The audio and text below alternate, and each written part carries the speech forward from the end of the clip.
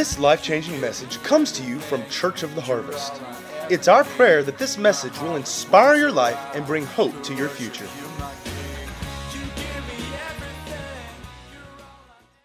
Well, we're going to continue with our Christmas message, Each One Reach One. Next week it will be a Christmas for sure message, but Each One Reach One, He came and reached out to us. And we were all sinners. We all didn't deserve Him to reach out to us, but He came and He reached out to us. I told about in May, I had a dream that was an alarm going off. It was a distress call. It was a wake-up call. And God was saying, wake up, wake up. And it was really wake up to the Great Commission as pieces and dreams came together. And you might be wondering, why do I keep sharing these dreams? And I'll tell you why. He said to. Okay.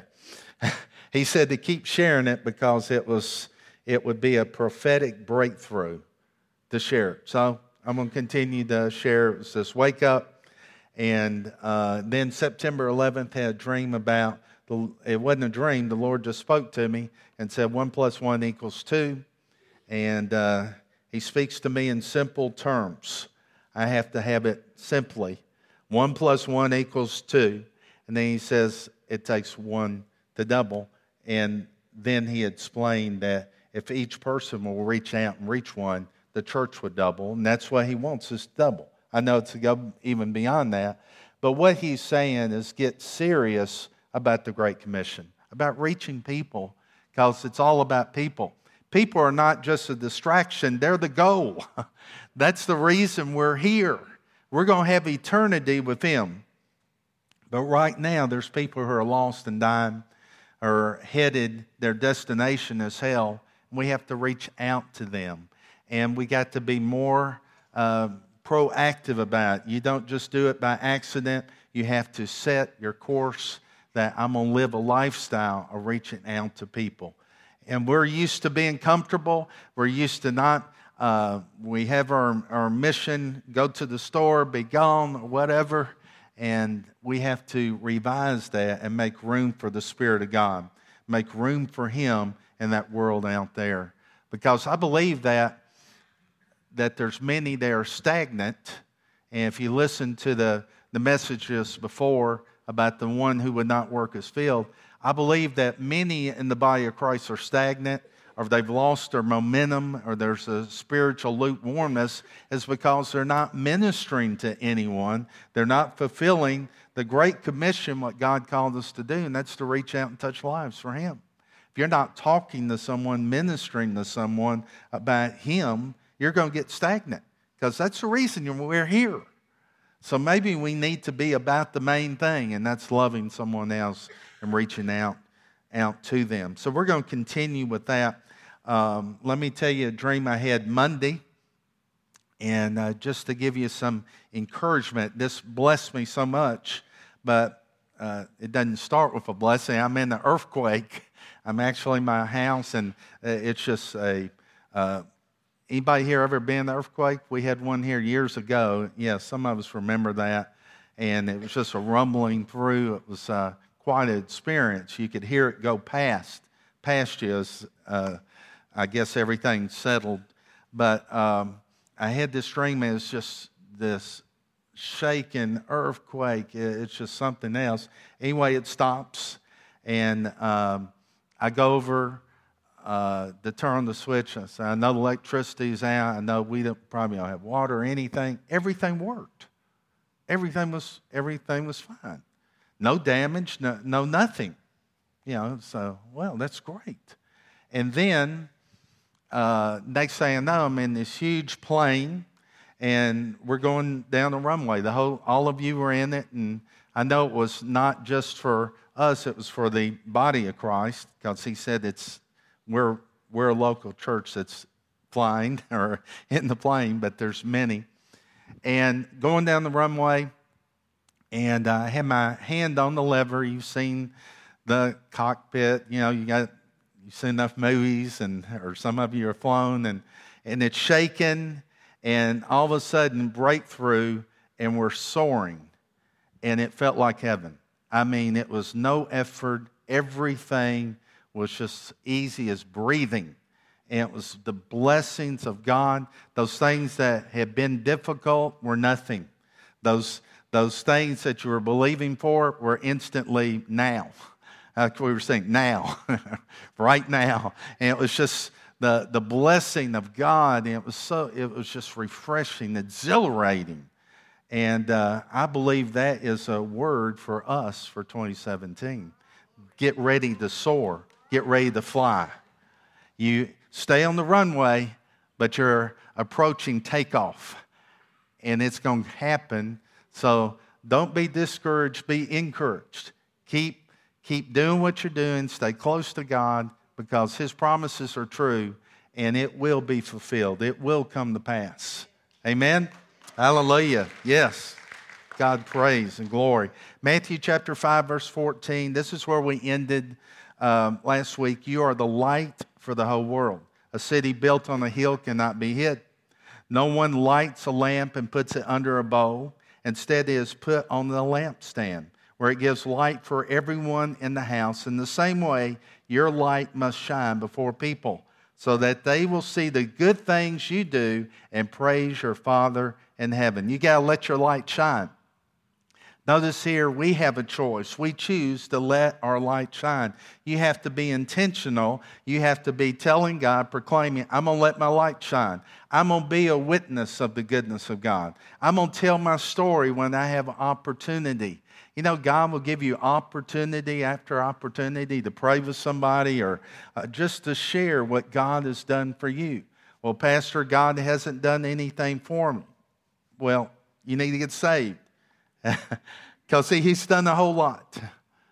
And you need to get saved. You need to get the joy of your salvation back. You need to come out of that spiritual lukewarmness into the light and let the light heat you up and ignite you and fire you up with a passion and a love for Father and for our God. Anyway, it's our responsibility to share the light. Light and darkness don't exist together. Light encounters darkness. Darkness has to flee.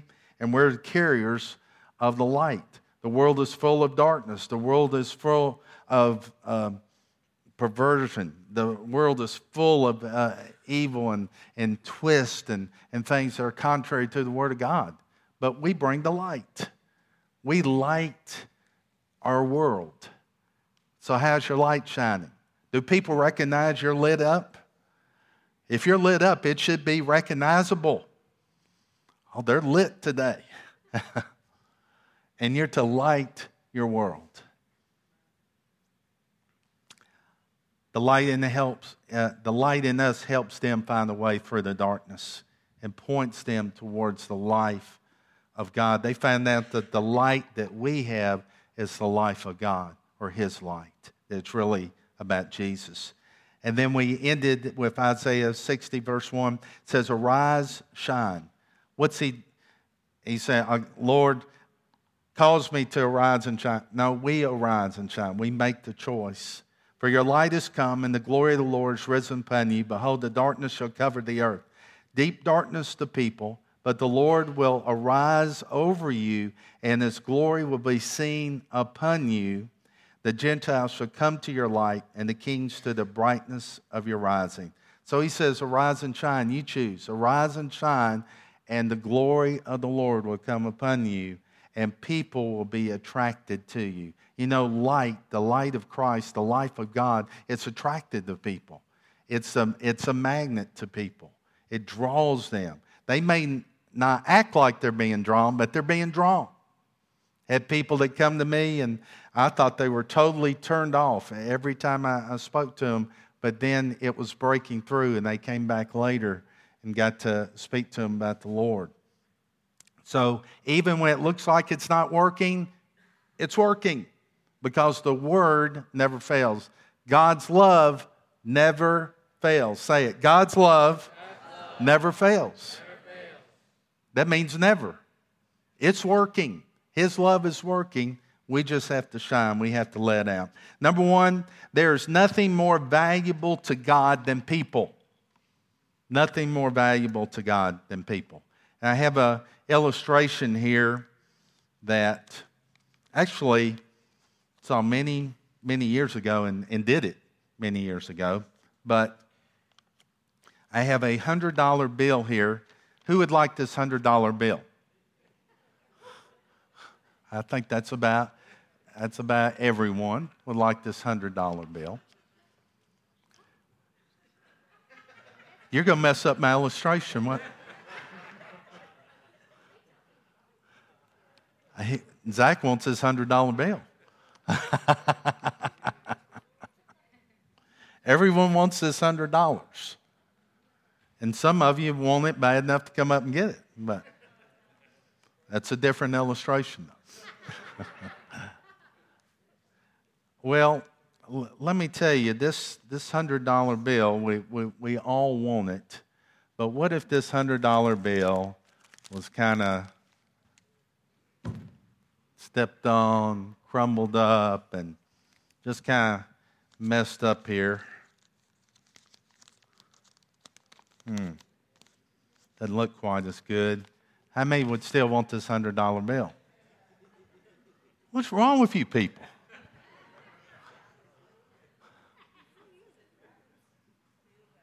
Man.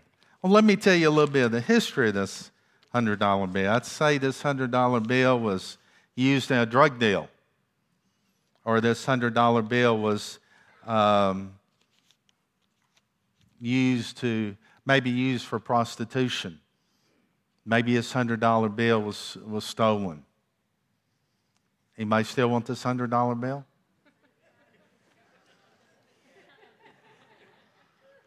You're in church, folks.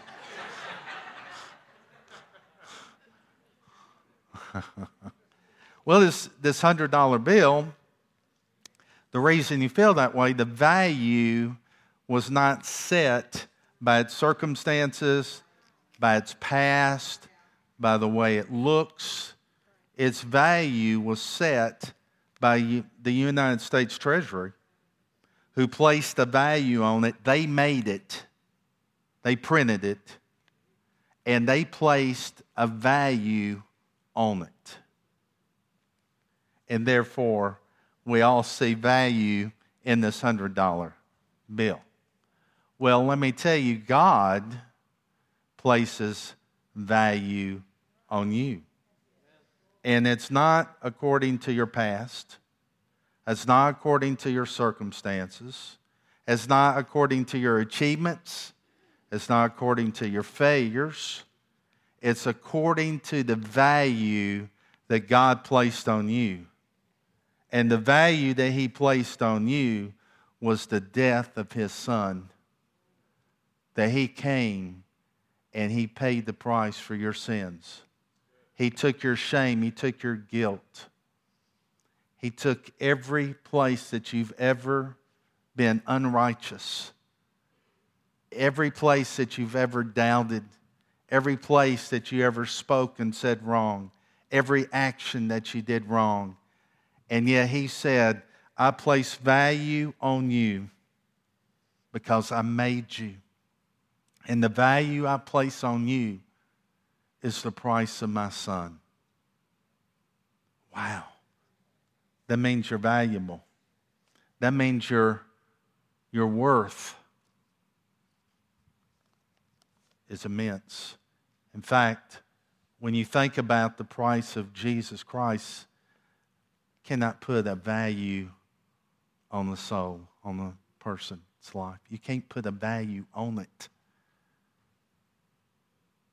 And when you hear a lie, somebody says you're not worthy, you're not valuable, you don't mean anything, it's nothing but a lie, because your value comes from God.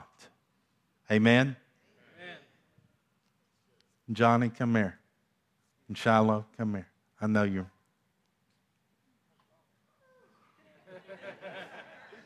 Oh, now I'm your friend there.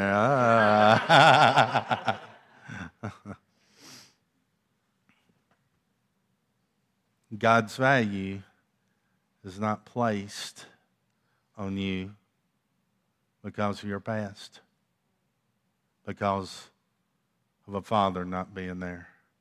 God's value is placed on you through the life of Jesus Christ. And you're to walk in His love and His grace. Forgive, release, and let it go. Because God's blessing is upon your life. And this precious one that God's brought in your life for y'all to walk together and to be blessed. And your value is not on your past. Your value is not in what people said or what people have thought, or even in your great voice. Your value is because Jesus loves you. It's an unconditional love. It's a love that goes beyond natural love. It's a love that surpasses anything. The closest that we can come to it is a parent-child relationship or a husband-wife. It's a glimpse of the Father's love for us. Everybody stretch your hands towards them. Father, in the name of Jesus, we speak the blessing of the Lord upon these two. Father, we declare that they're blessed coming in and blessed going out, that everything they set their hand to do, they're blessed in it, that no weapon formed against them will prosper.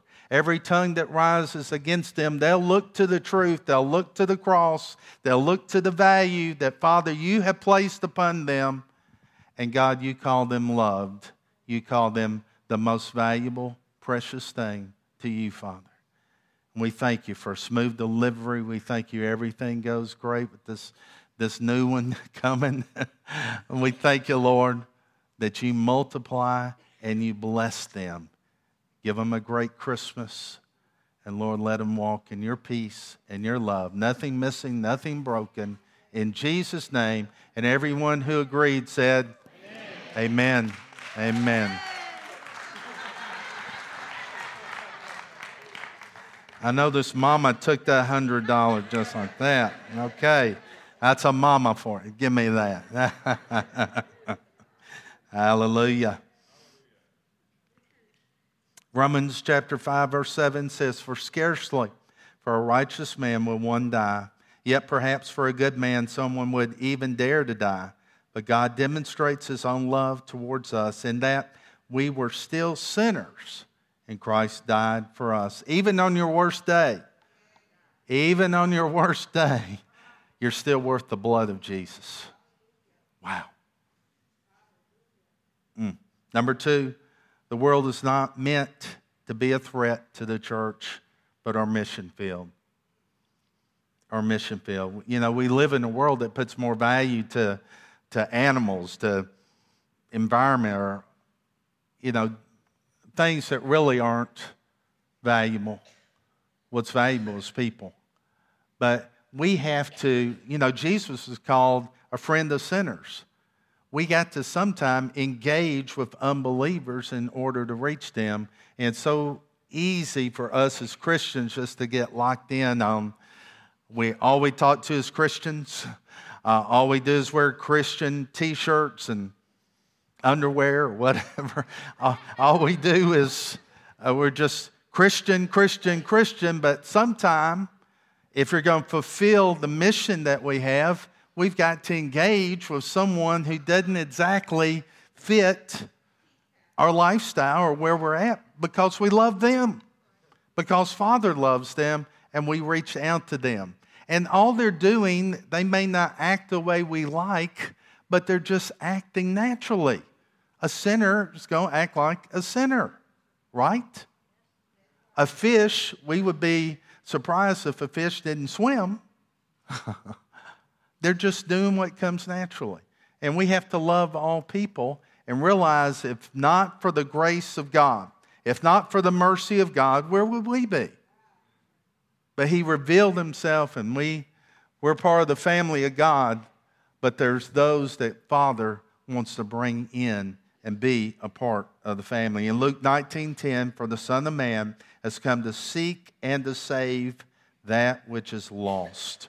That which is lost.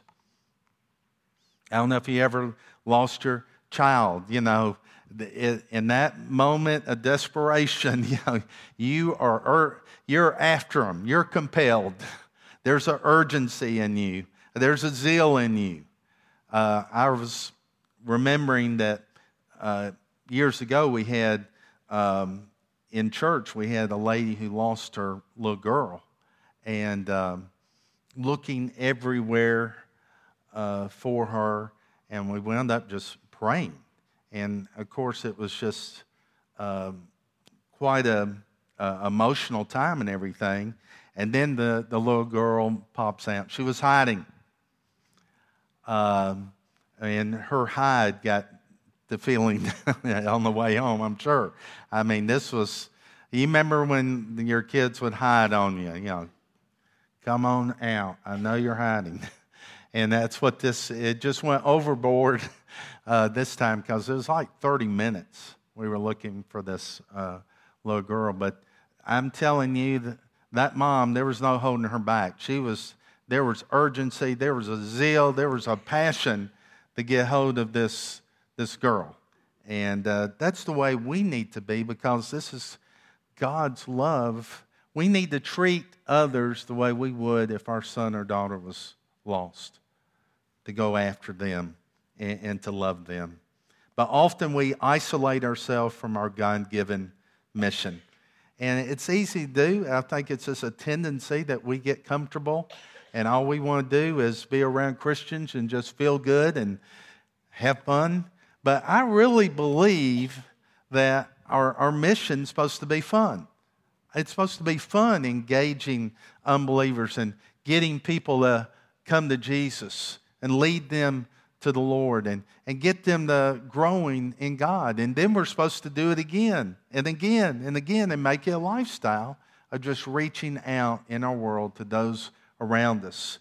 We think someone else will do it, but everyone's thinking that, because 95% of the body of Christ has never led anyone to the Lord. Most do not speak to anyone about the Lord. They speak to other Christians. We're afraid we'll get caught in a temptation maybe. Well, maybe we need to get a little stronger than that. Don't make the person, the unbeliever, the one you're ministering to, your best friend. You keep your focus. When you're ministering and talking to them, your focus is to minister to them. And you got to keep that focus. Your best friends should be believers who can pray with you and stand with you, and you can let your hair down and tell them all, but they're in faith believing with you. Amen? All right. Unbelievers are not the enemy. They're bound by the enemy. And it's so easy. I've told it before, but I worked with some Christians that would go to the pub crawl. They would. I wouldn't. And they would just yell at people and say, you're going to hell. And I guess there's a place maybe, if God has told you to do that, maybe the fiery evangelist down the street corner. But I did not go because I didn't feel led to go. And they would come back. I said, well, did anybody get saved? No one got saved. But I tell you what, we really had a great time. We ministered to people. I said, what happened? I said, well, we were hollering at people. They were drinking, doing their pub crawl, and we're going, you're going to hell. You're going to hell. And I said, what'd they do? They threw stuff at us, bottles and stuff. And I said, what'd y'all do? We praised God and rejoiced. We were persecuted for righteousness' sake. I said, oh, Lord. So, well, have you thought about this? Was that good news to them or not? I'm just saying. Was that really good news? Or maybe good news, God loves you. Just saying. I just saw Lifeway research. It's 2016. It's brand new. But it was in conjunction with Billy Graham and their research center. And they looked at the unchurched. This is people unchurched for at least 6 months. They found, number one, most unchurched do indeed have some church background. Almost 2/3, 62% went to church as a child. Isn't that interesting? When you think 2/3 of the people out there went to church as a child, that gives us something. We have an advantage because that word is there and it will be quickened as we speak to them. Number two, most unchurched quit church because they got out of the habit of church going. Number 3, 1/3 of the unchurched have plans to go to church in the future. Now, they always put that plan off. It's always in the future, but they have a plan. It's 1 out of 3 unchurched Americans are actually planning to return to church. 4, the unchurched are very open to the gospel conversation. Nearly half, 47%, would interact freely in such a conversation. Another third, 31%, would listen actively without participating. 8 out of 10 unchurched Americans would welcome a gospel conversation. Another 12% would discuss it with some discomfort, and 11% would change the subject immediately. But anyway, it says we can't use the poor excuse that the unchurched really aren't interested in gospel conversation. The reality is church members are more likely not to be interested in initiating gospel conversations. That's what this survey found, that we're saying they don't want to hear, but the truth is we don't want to talk to them. And then the last one says, if you invite them, they will come. Among the unchurched, 55% said they would attend church if invited by a family member. 51% said they would attend church if invited by a friend or neighbor. These numbers are staggering. It means the opportunities are incredible. It tells me that we need to do some more talking. Well, I'm just not a talker. You're talking. Everybody's talking. You can talk and engage someone and be friendly. Amen? Don't just be on still. Can I talk to you about the gospel? I'd say, no, I've got enough issues. I don't need any more. Just be natural. Be a friend. Number 3, Jesus will transform you into a fisher of men. Matthew 4:19. Then he said to them, follow me and I will make you fishers of men. He can transform us into being fishers of men when we follow him. So we got to say, I'm following you, Lord. I don't want to just be on the sidelines. I want to be in the game. And that's what really the body of Christ has been. We're not initiating anything, so we've been just on the sidelines, not participating. But God wants us all in the game. We're all called to be ministers. Each and every one in the body of Christ is a minister. So how's your ministry reconciliation? Because we all have that ministry to reconcile people back to God, to point to him and tell of his goodness. Isn't it good that we have a good news message and not a bad news message? He could have said, I want you to carry bad news. Yes, Lord. But it's good news. And it's always good news. It never changes. This isn't in your notes. I thought about this late last night, but Malachi 3:16. Then those who feared the Lord spoke to one another, and the Lord listened and heard them. So a book of remembrance was written before him for those who fear the Lord and who meditate on his name. Talking about those who talk about the Lord and think about the Lord. There's a book of remembrance. You know, there's several books in heaven, but there's a book of remembrance when you're talking about the Lord and thinking about him. It's written down. Isn't that neat? Or am I the only one who thought that was neat? Anyway, in Luke chapter 15, we see, you see in your notes the reference there, but we see 3 views, or we learn the Father's view of those that are lost. And in verses 1 through 7, we see a comparison. It's parable of the sheep and the shepherd leaves the 99 to go find the one that is astray.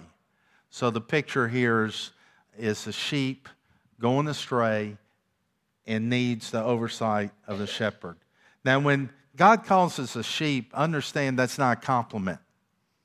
When you read about sheep, they're the dumbest animals around. I mean, they are essentially defenseless. They cannot defend themselves. They're kind of like just going around. They're a leg of lamb just going around, eat me. They're just defenseless. And by the way, my coat makes a nice sweater. They need and are completely dependent upon the shepherd.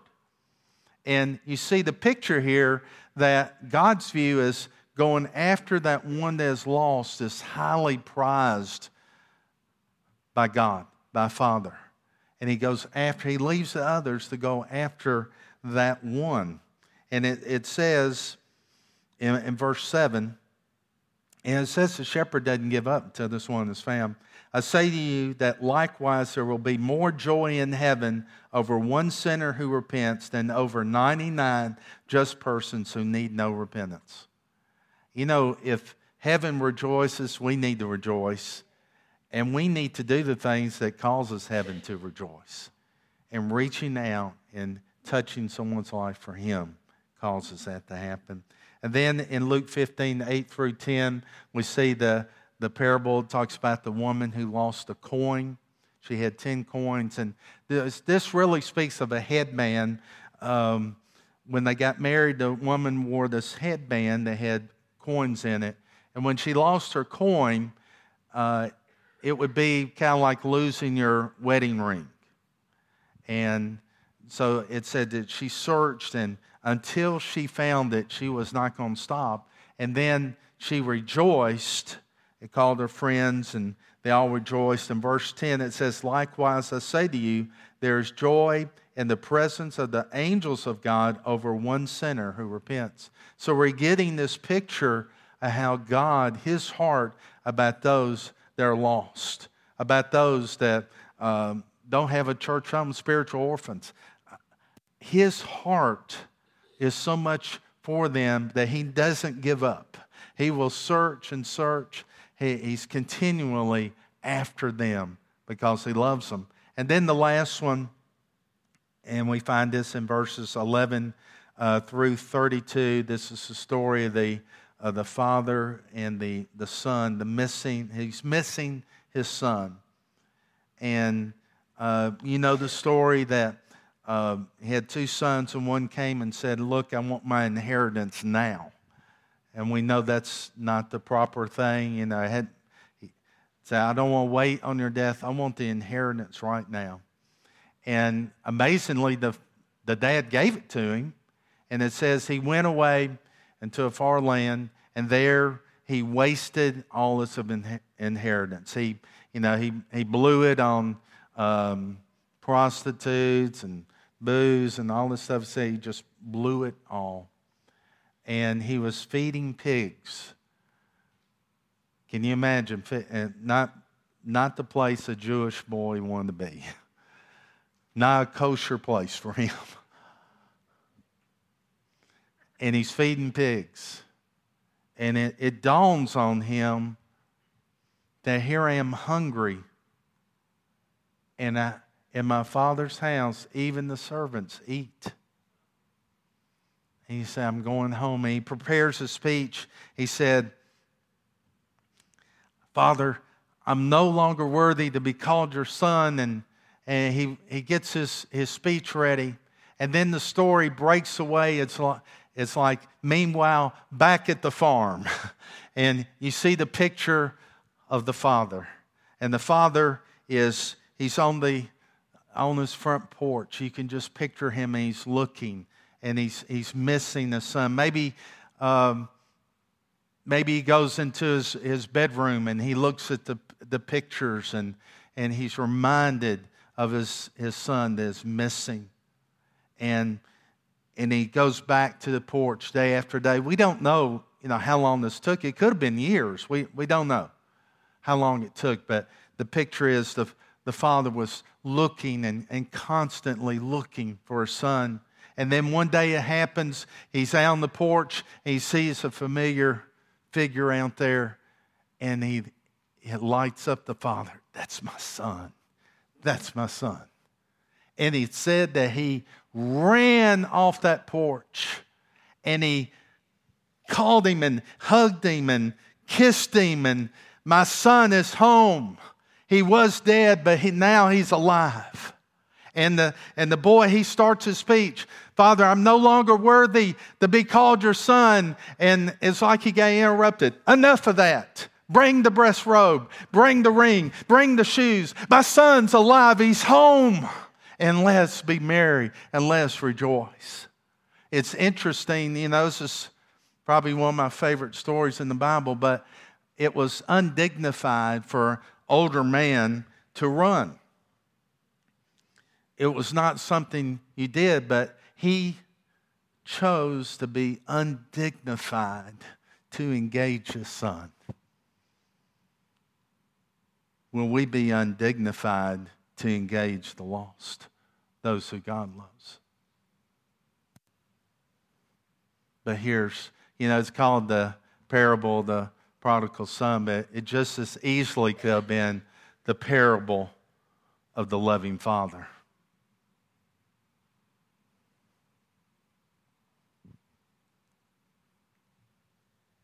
We need to reach out to those around us.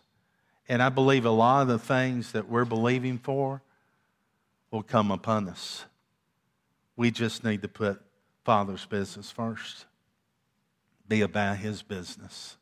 And many times we'll get our eyes off of our issues and our problems, and we'll start helping someone else.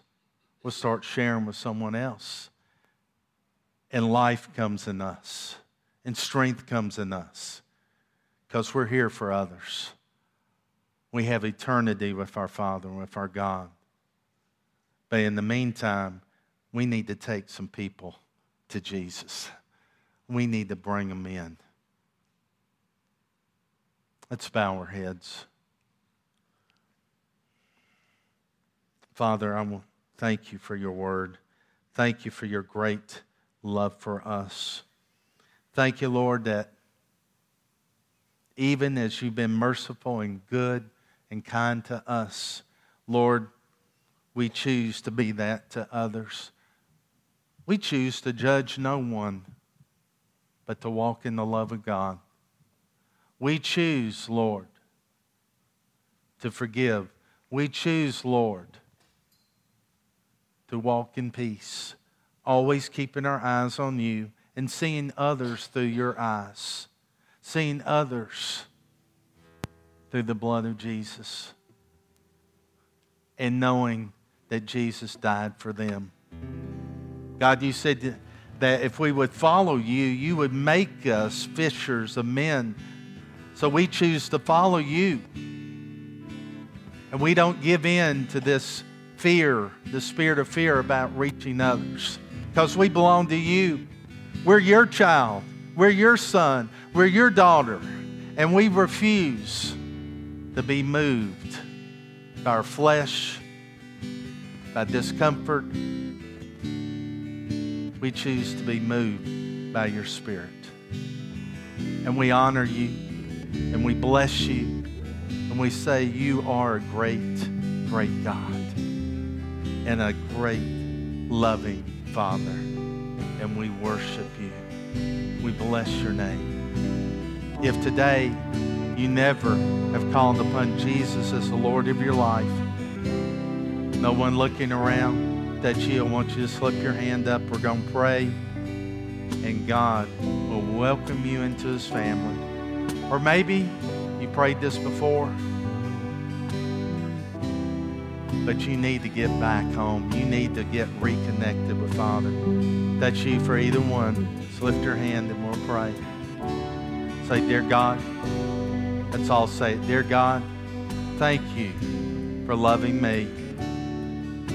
I ask you to come into my life. I accept Jesus Christ as the Lord of my life. And I'll follow you, Lord, wherever you lead. I'll feast on your word. Fill me with your Spirit. Empower me to live for you.